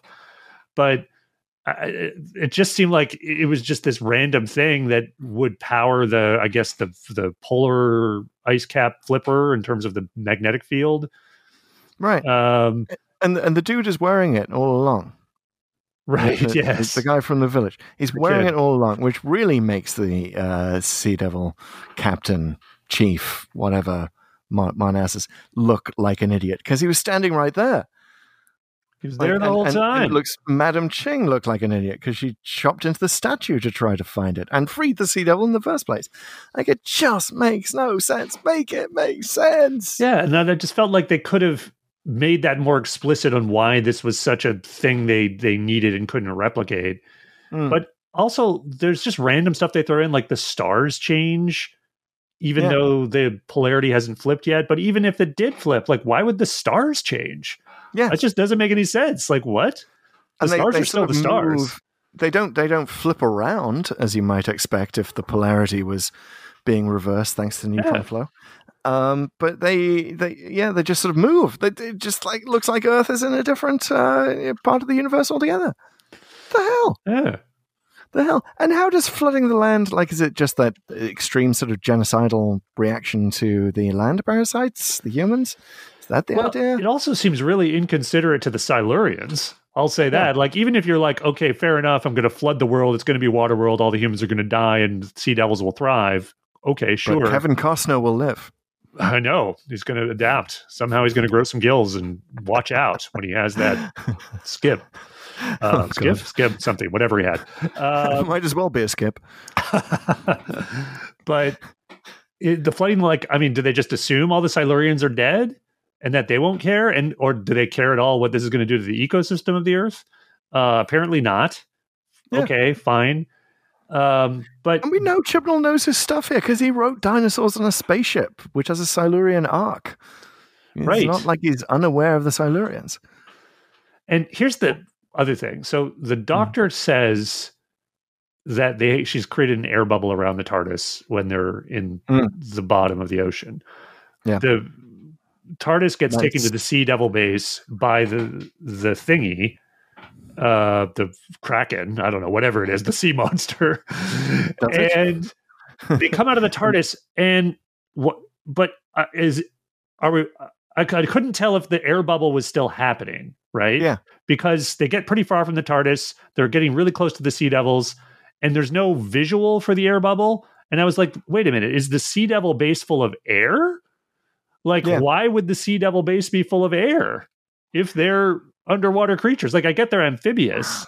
Mm-hmm. All I could think of is, like, I guess they need either combustion or electricity of a certain vein that water would screw up, which also makes me think, well, how did this civilization ever do anything if that was the case, right? Yeah. Like, there are good reasons to have air if you need it for technology, but putting your whole base as full of air when you're sea creatures? Yeah, and that's, I mean, we didn't even mention that sort of Leviathan, Kraken figure, whatever it's called, which is a really well realized creature. Like, there's almost a Jaws like moment where the fin comes out of the ocean, like it gets that little fisherman. Which again, my reaction was like, why waste this on a tiny little fisherman that we don't care about? You know, let's just sort of see that scene, but have it maybe attacking the ship that has characters on that we care about. Anyway. It's beautiful. One of the most beautiful bitey creatures ever seen in Doctor Who. Like, Jaws, beyond Jaws, beyond Jaws, beyond Jaws. It just reminds me of that old line about moray eels sung to the tune of "That's a Moray." When the jaws open wide and there's more jaws inside, that's a moray eel. I love that. More jaws inside, love it. But yeah, it's not clear how. What do they escape from the monster and then they transport themselves to the base, or does the monster take to the base? Are they inside? Our natural assumption is they're Jonah in the belly of the whale at this point, right? Yeah, totally. That they're inside this. It's not the swallowed. base. So I guess they Sea Devils made it throw up the Doctor, or worse, I guess, yes. to get it out of it. You know, I don't know. One of the, if you have accidentally swallowed a TARDIS, salt water is really helpful to regurgitate it. Just now, little pro tip for parents out there. Correct me if I'm wrong. Is that the last we see of it? There might be one more scene with it, but at some point it just stops appearing and it's never dealt with. They get it with the cannons, I think. Oh, there's no way they shoot cannons at it, but that doesn't do anything. I just think they just forget about it after a while. And it's basically an unresolved plot thread. There's a sea monster in 19th century waters of China just wandering around, which sounds actually like a pretty good Big Finish, pretty good Big Finish sequel that could be coming up here. But it is like one of these things. They have you have the sea monster and it's just there. It's just not resolved. Yeah, I think they added this to make up for the Merca, by the way, in Warriors of the Deep. Just because that's sort of famously, well, we'll get there when we get there, but it's, shall we say, an infamous monster in Doctor Who history. And so I think they wanted to give the Sea Devils sort of a proper beast to control, which is fine. But I just think as a plot thread, you can't just leave it hanging there at the end. That just seems sloppy. It's so much of this is sloppy. So much of the continuity is sloppy. Like it just from the Doctor, Yaz, and Dan arriving on the beach where it's not raining, and then suddenly they rush over to the village where somehow it is raining. Right? And speaking of that village, this village just has this statue of a sea devil attacking a tiny human creature. Yeah. What is with that tiny human creature? First of all, like what actually is? If there's a real sea devil inside there, what's the human? And why would the village just accept this statue? Yeah. And why, if one guy has been tasked with protecting this statue, and he's in there, like you see him in the cold open. I had to rewatch the cold open to see this. Like the guy isn't even interested. Everyone else in the village has run indoors. He's supposed to be the one tasked with protecting the statue. He's actually working on something else entirely. And he's like, oh, wait a minute. Oh, wait, something is wrong out there, you say? Why I didn't hear all these screams. Yeah, well, why even leave it as a statue, right? Like the Sea Devil gets turned into stone or encased in something, and you're just going to leave it? Like, yeah, exactly. Yeah. Like it's super dangerous. Like, and if you're tasked with protecting it, like, bury it under your house and put 1 million locks on it and make sure there's no trace of this thing. And Sea Devil, what Sea Devil? I don't know what you're talking about. Yeah, no statue here, sir. Yeah, and wouldn't other villages, villages are famously superstitious people. What the hell would they think of this? Oh God! I mean, yes, we could go on all day. We could go on all day. I really need to stop. That's mostly the end of my list of things to pick at. But I feel like we just to pace ourselves, like we have to. We've mentioned a few things that are good. The production values, some of the lines. I think Jodie Whittaker does get some fun lines, even though this script I feel like should be more fun, just generally, both the love story and the piratey stuff. But I really like No Ship Sherlock. Like when she's there at the bottom, yes, no ship, Sherlock. No ship, Sherlock, and it's so wonderfully innocent, right? That if you don't know the line that it's referencing, then you would just sort of kind of take, oh, that's a thing the Doctor just said. But it to my mind is one of the most 13th Doctor-ish things that she ever says. Like it's the one thing that sounds better in her voice. Like you could imagine, say, Matt Smith delivering it, but it would come out wrong. But Jodie has sort of the I don't know, it just sort of seems to define her character. Yeah, really she has sort of a very natural playfulness that isn't over the top. Like if you just to contrast it with someone else in this script, Dan saying that would be just dumb and kind of goofy. Yeah. And you'd kind of laugh with it, but you wouldn't sort of wryly smile and think, oh yeah, that's actually kind of clever. And but Jodie pulls that off. She does. Points to her. Yeah. She has a few other lines like that. I will say that the Sea Devils themselves, even though the leader's inept, the story makes no sense, that's disrespectful to Doctor Who continuity for these monsters, they look good. This is the best the Sea Devils have ever looked on screen. It's really good that they decided to go with the classic look to model it after, but then give those sort of CGI eyes instead of like the googly eyes they have in the original. And they're not sort of kind of walking into walls like they are in like the Warriors of the Deep. They're clearly, moving like warriors, even if the script isn't serving them well. Yeah, the eyes are great, and it is just unfortunate that you have the statue blinking as well.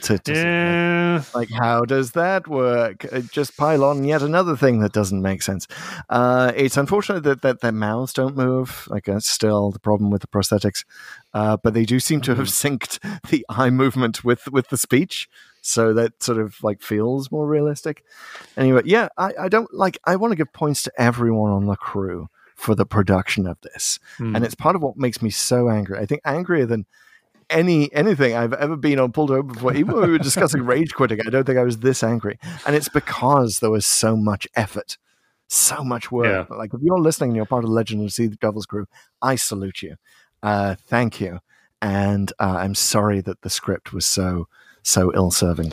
Yeah, it's a shame because it does feel like it's one of the episodes where they finally had time to make Doctor Who, because so many decisions are made on the show that are kind of bad or compromising decisions because they just don't have time. They don't have time to edit the script, reshoot something, etc. This is evident all over the classic series. Even in the new series, it's kind of a really demanding schedule when they're making it. But this is a special. They kind of lose that excuse. Like they had time. And yes, COVID, fair enough. It was probably tougher than other times. But to sort of the reverse example of that, I believe, is The Waters of Mars.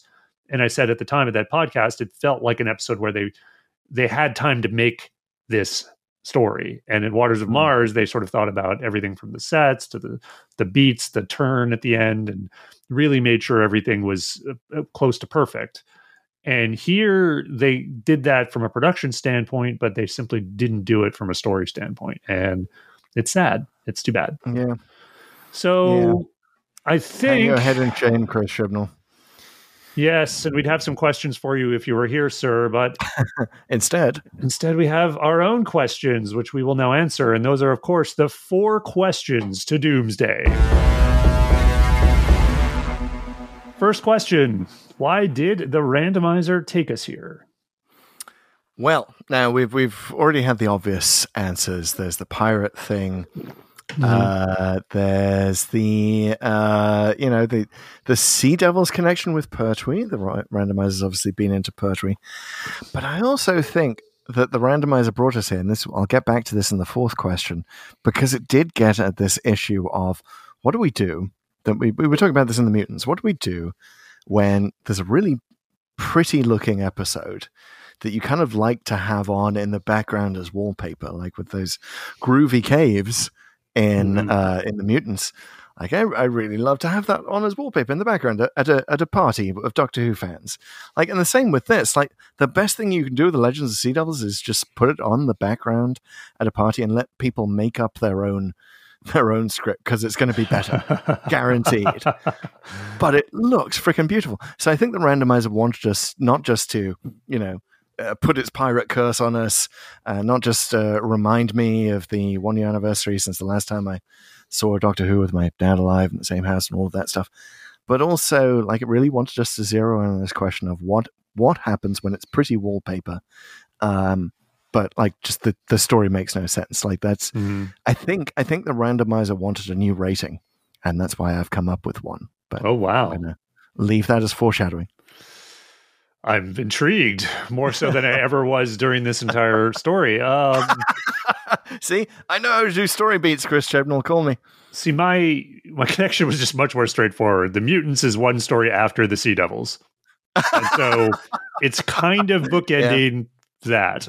The other thing I guess that I saw was that Bill in Knock Knock, which we just did, she sort of mentions / asserts her sexuality a bit when she tells one of the guys interested in her that she's gay.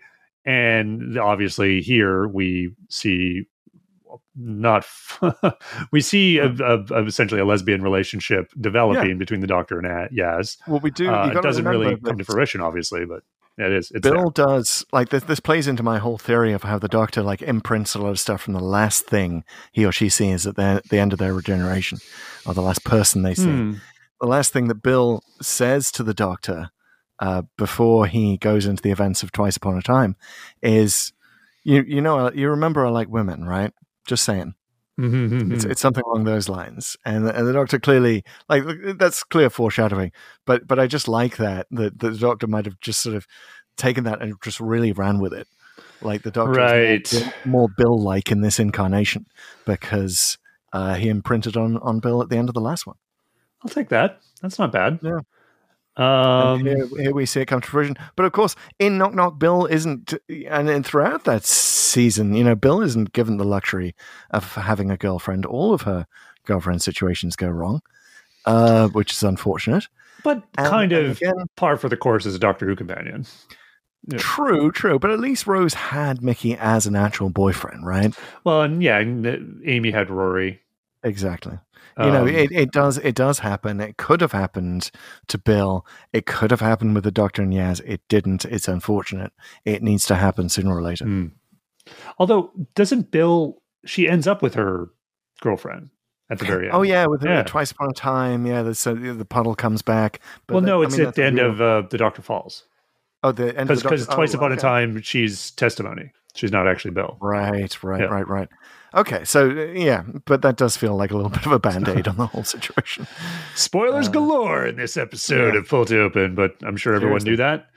Alrighty, moving on to the second question, which is, what if the evil plot had succeeded? Okay, so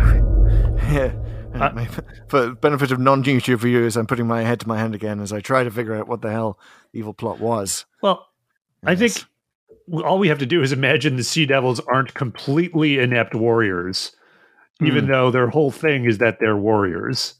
And they either have actually decent with a sword, or they get some of the guns from Warriors of the Deep and just kill everybody at the end. So everybody's dead. Maybe the Doctor isn't, and they decide to keep her prisoner the same way they kept Ji-hun prisoner, which was really, really dumb, by the way. Why would you even do that? Keep that guy alive for 200 years as quote unquote punishment. Yes, your punishment is now you're immortal. Yeah. We know how you humans hate that. You just love to die. So, they flip the polarity of the Earth. Everything's flooded. Yes. There's more of those sea monsters, and it's Sea Devil Earth. Presumably, they now wake up the rest of the Sea Devils, and they're like, hey, surprise. Yeah, and this is where I'm like, well, don't the Silurians also wake up and go like, whoa, what are you doing? Whoa. Yes. So basically what happens is the Silurians have this kind of massive cleaning cloth above Earth that they sort of drop. Like, no, we're going to soak this all up. And yeah. Well, all they have to do right. is mess with the Van Allen belt, I think, and more water becomes water vapor. Not to bring up a character that you hate, but Madame Vastra would be around at this time. Right? I know. But let's just talk continuity. Would she though? Okay. I guess 1807? Yeah, but I mean, she would still be around. It's just that she's in the sewers under London, and then the Doctor, in an off-screen adventure, convinces her to become a lady detective by the end of that century. Right? Gotcha. Okay. But she also, though, this has become the Madame Vastra podcast. She seems remarkably disinterested in reviving her race. That's what I would say. So I don't know, would she even want to be involved other than if the whole world's flooded? Yes, I think you were about to say she obviously already has some stakes in it.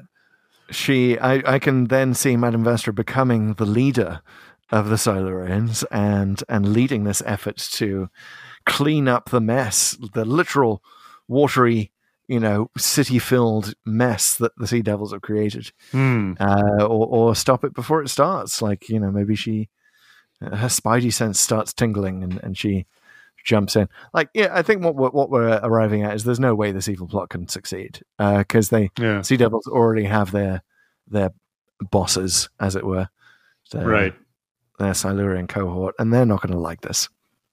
So basically, they start flipping because it would be gradual too, right? It's not like flip the polarity and then everything's flooded the next day. It's like gradually the ice caps melt. That's what I got from that. As we know here, and again, I feel like they were trying too hard for a climate change metaphor here. The problem is that it happens too slowly, and humans are not paying attention. So there would be plenty of time to sort it out.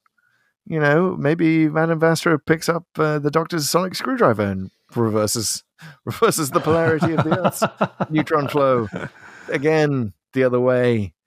Oh God. So it doesn't work, Sea Devils. You're done. Yep.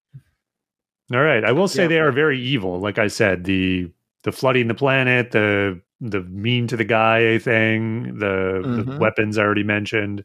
I mean, this is a bad Sea Devil leader. It's just too bad he's incompetent. All right. Moving on to the third question. Where is the Clara Splinter? Clara Oswald, of course, splintered in time at the end of The Name of the Doctor. She is somewhere in every single Doctor Who story. Where is she in Legend of the Sea Devils? Oh my God. I mean, there are you need so many Claras to make this story make sense. Like, she's pulling off the localized rain in the village to make that rain, but not the beach.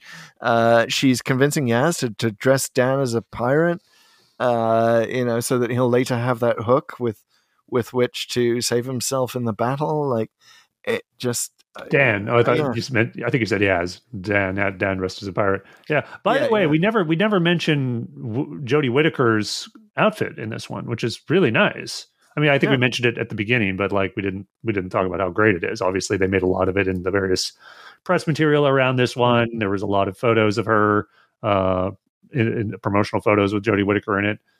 She looks great. So yeah, good for her. Yeah, the Chinese outfit is lovely. Maybe Clara has left the Doctor a message saying, actually, this isn't going to be a beach holiday. It's not when you think it is. Wear this Chinese outfit; it'll go better for you. But you'd think then she would have added a little thing like "Don't wear earrings." Actually, maybe she does need to wear earrings.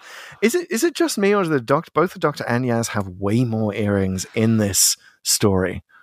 Yeah, and that kind of kicks it off. Is the Doctor's earring getting pulled towards the anomaly?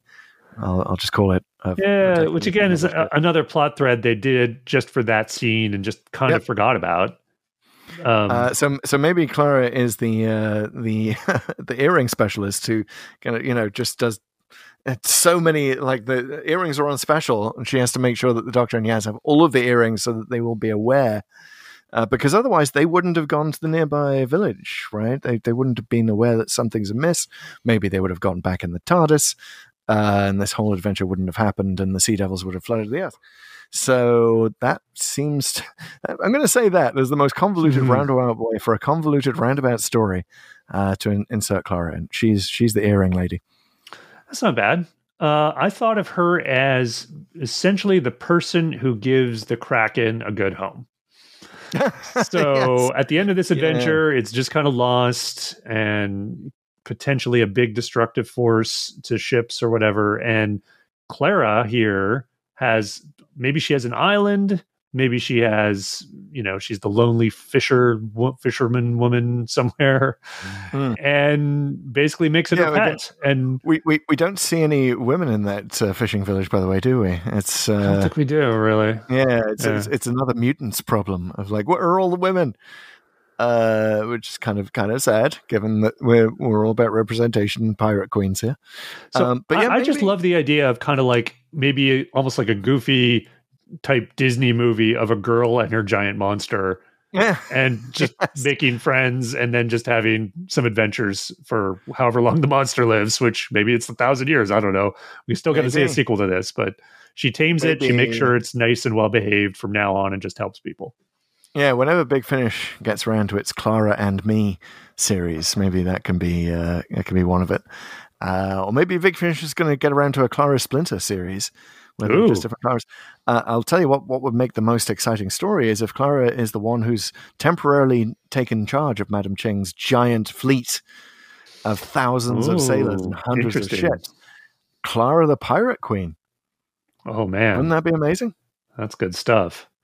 I'd love to see. Maybe Madame Ching has to fight her to get control back of, maybe that's where her ships are, right? Like Clara's usurped her. And now exactly. They have this big throwdown, and then she calls up the Kraken. Yeah, and that's why she has to. That's why she has to retire in the end, because it's actually the battle with Clara, not with the Portuguese or the British or the Chinese, that wore her out. And Clara's like, you're too good for this. Why don't you retire while the going's good? That could be the end of the Big Finish special. My God, not only have we rewritten Legend of the Sea Devils, we have like at least 3 sequels that are infinitely better. So many spin-offs, RTD, call us. But now it's the time, folks, though, for the last question, the ultimate question, the only question that matters for Legend of the Sea Devils. What did we think of this story? The Polto Open rating system has, at presently, 5 ratings. And those are, of course, the Dalek, which we give to a good episode of Doctor Who, the Ogron, which we give to a bad episode of Doctor Who, a Professor Hater rating, which we give to a not so good episode, but hey, at least they tried something or we learned something. The Viscount Banger, which we reserve for the best of the best, and the rarely used Fixed Point in Time, which is an episode that is beyond rating for whatever reason, often reasons of nostalgia, but sometimes other reasons. Okay, I'll go first on this one. Yeah, you have a surprise. Yeah, this is better dramatic structure. Yeah. Okay, because we've got a dramatic structure here on Polto Open. You could probably tell by the weight of negative comments versus positive comments in our commentary that I'm going straight for the Ogron, and it's a little bit influenced by how we render our poll on Spotify, where if you're on Spotify, by the way, you can have your say in addition to our say. Just go ahead to the poll feature on your app. But we use little emojis to designate the Viscount Banger all the way down to the Ogron. And the Ogron is actually the angry emoji. So angry, you're swearing emoji. And that perfectly encapsulates my feeling as I was watching this episode. Like, I was so angry, I was cursing under my breath. It's a fail. They should have known better. No, not a good episode of Doctor Who. Yeah, I mean, I would have had to have reluctantly gone with you with the Ogron, but I was desperate not to. Like, I kept thinking, like, is there any way I can rate this a Professor Hater? Because I feel like they tried to introduce us to pirate history. They tried to introduce us to an area of world history that we're not that familiar with. That's what Doctor Who is supposed to do, and it's what Marco Polo did, and and it's so beautiful. Like, can I please just give it a Professor Hater? But once I realized they don't tell you a damn thing about Madame Ching, not one thing that you can take with you, and there's so much to say. I can't give it a Professor Hater because they did not Professor Hater us.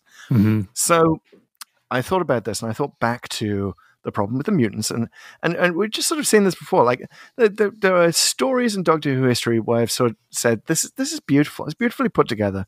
It just sort of means nothing, right? It's paper thin. It's wallpaper. It's just like tissue thin wallpaper. And I was like, well, what in Doctor Who is, beautiful but meaningless, beautiful but sort of inept, tissue thin? And I thought of Lady Cassandra. Okay. Oh, yeah. From End of the World and exactly. New Earth. Yeah.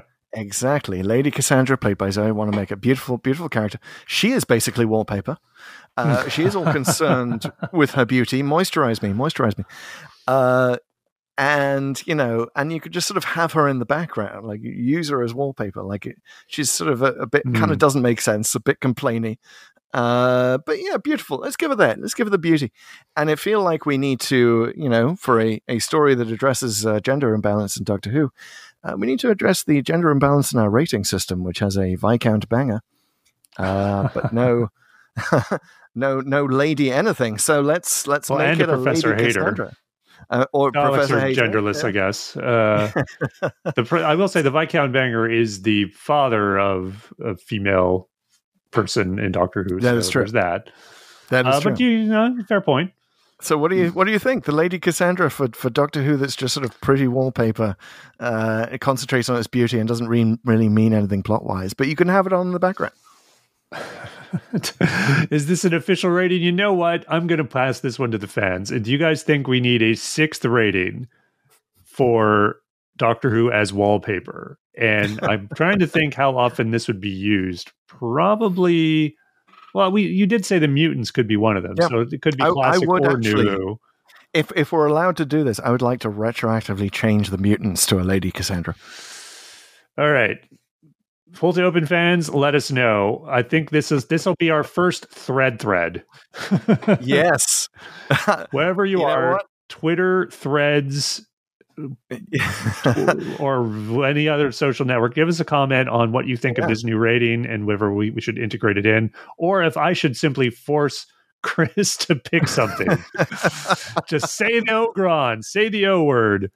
You know what? We had the Professor Hater to fill in a need, a niche. I'm not just making these ratings randomly. I'm going to make my case here, I actually like that we're going to end it on it. We're going to end Pull to Open on a cliffhanger because once again we're showing how dramatic structure works, and I really hope, Chris Chibnall, that you're listening, because the cliffhanger that we've got here of are we going to have a 6th rating or not is more exciting than anything in Legends of the Sea Devils. Makes more sense and has more dramatic structure to it. So there we go. Amen to that. All right. And with that, we're going to close the book on Legend of the Sea Devils and open another book. But which page of that book? It's the book of Doctor Who, the television series. And to find the page, we're going to activate the randomizer. That's right. We're going to flick randomly through the giant book of Doctor Who, pick a random page. We're going to actually close our eyes. And when you, the listener, shout, stop, that's when we stick our finger on a page. No, until we can do that, I'm sure that will be by the end of Pull to Open, in the dim and distant future, we'll be able to have that level of interactivity. We can't right now. So instead of you, dear listener, telling us when to stop and stick our finger on a page, we're going to use a little thing we like to call the Executor, which goes together with the Codex, which is our list of Doctor Who in weirdly non-random order of stories. And the Executor is played by random.org, which has bespoke randomness. It counts the amount of Sea Devils / Silurian spaceships in the atmosphere and gives you a random number based on that. No, it's atoms bouncing around the atmosphere. Better than actual, fake randomness that computers generate with algorithms. So I am at the controls of random.org. Pete has the Codex. How many stories are left, sir? Well, there are 212 Doctor Who stories we have not visited. 212. We have reached the New York area code of stories. 212. Wow. Well, now you've just inspired my challenge for the randomizer. Oh, give us a New York story. Give us a New York story. There's been a few. Hey, there we go. Or you know what? Since this will be for our 202nd episode, isn't 202 New Jersey? Ooh, is it? God, I still have my. I've got a cell number. I still have my New York area code, which technically or is it isn't Washington D.C. I may have got that completely wrong. I think it is D.C. Yeah, like 973. Well, actually, I think it's another New York one. But anyway, it's not. I don't think it's. Who knew we'd get sucked into area code debates? Anyway, it is not 415 for San Francisco. I'll tell you that. All right, so 212 is the number. That is the max. The min is 1. Min 1 will be an unearthly child. Max 202 will be the power of the Doctor, because we haven't done either of those yet. And all we need now is your challenge for the randomizer, and we can proceed. Yes. So your challenge was give us a New York. Yep. New York, either the setting or mentioned. I'm going to say, because that gave Legend of the Sea Devils gave us such a bad taste in our mouths, let's wash it out with another water-based adventure of some sort. Like, Waters of Mars would have been a good one for this, but Underwater Menace, perhaps. Yeah, give us something watery, or like Under the Lake was a good one. There you go. Yeah, that'd be a good one. I mean, you like Capaldi, don't you, randomizer? Just something like that. We've already done Fury from the Deep, but yeah, there's so many options still out there. Let's go. I'm all in. I'm what Chris Chibnall was not for Legend of the Sea Devils. I'm all in on the watery stuff. Are you into an episode that the characters just drink a lot of water? Yes, I'll take it. I'll take it. All right. All right, give me a countdown. We'll go there. Here we go. In 4, 3, 2, 1. 184. We're New Who. We're definitely New Who, and we are at Flatline. Oh, okay. So no water. No New York. No New York. But a very ignored. tiny TARDIS. Teeny tiny TARDIS. Well, it's teeny tiny TARDIS time. We're back at the randomizer's favorite Doctor. It's basically like when it's not enthused by our challenges, I think the randomizer just falls back on its favorites, and that is completely okay. Flatline, this will be a good one. Yeah, very notable for a lot of reasons, actually. What is the name of the character in it that we've already encountered in Face the Raven? Oh, good question. Riggsy. Yeah. Riggsy. Yeah, yes. So we'll have a Riggsy bingo. Nice. Yeah. All right, it'll be good to see him again. And it'll be good to see you too again on the next episode of Pull to Open. Pete, where can the good people find us? You can find us all over the socials that we've mentioned multiple times on Pull to Open 63 on Twitter, Instagram, Facebook, and Threads. Pull to Open, all one word, on TikTok, youtube.com/Pull to Open. Please let us know on any of those places whether we should have a 6th rating for our Pull to Open rating system.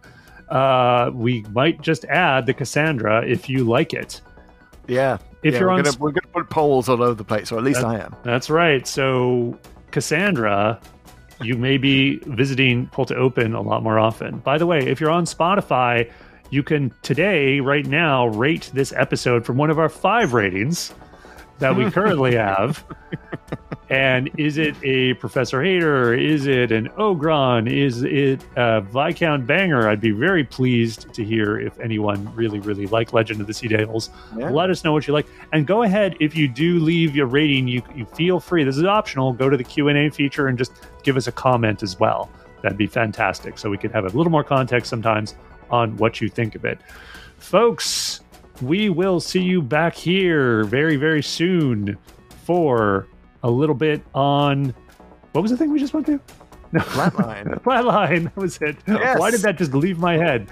We will too many not be things. flatlining. We will not be flatlining next week. We'll My be very brain much flatlined alive. just then. It was like I was referencing Cassandra. I was all of a sudden, no, wait, we're not going to the end of the world. We're going to, what was it? See, the Cassandra sheet gets in your head. Zoe Wanamaker, does. right there. Please do write in. Let us know if you would like us to base a rating on your immortal character. But yeah, let us know what you think, folks. Be good to hear from you, and it will be good to see you again next time, right here, next week for Flatline. Okay, moisturize me. Take care.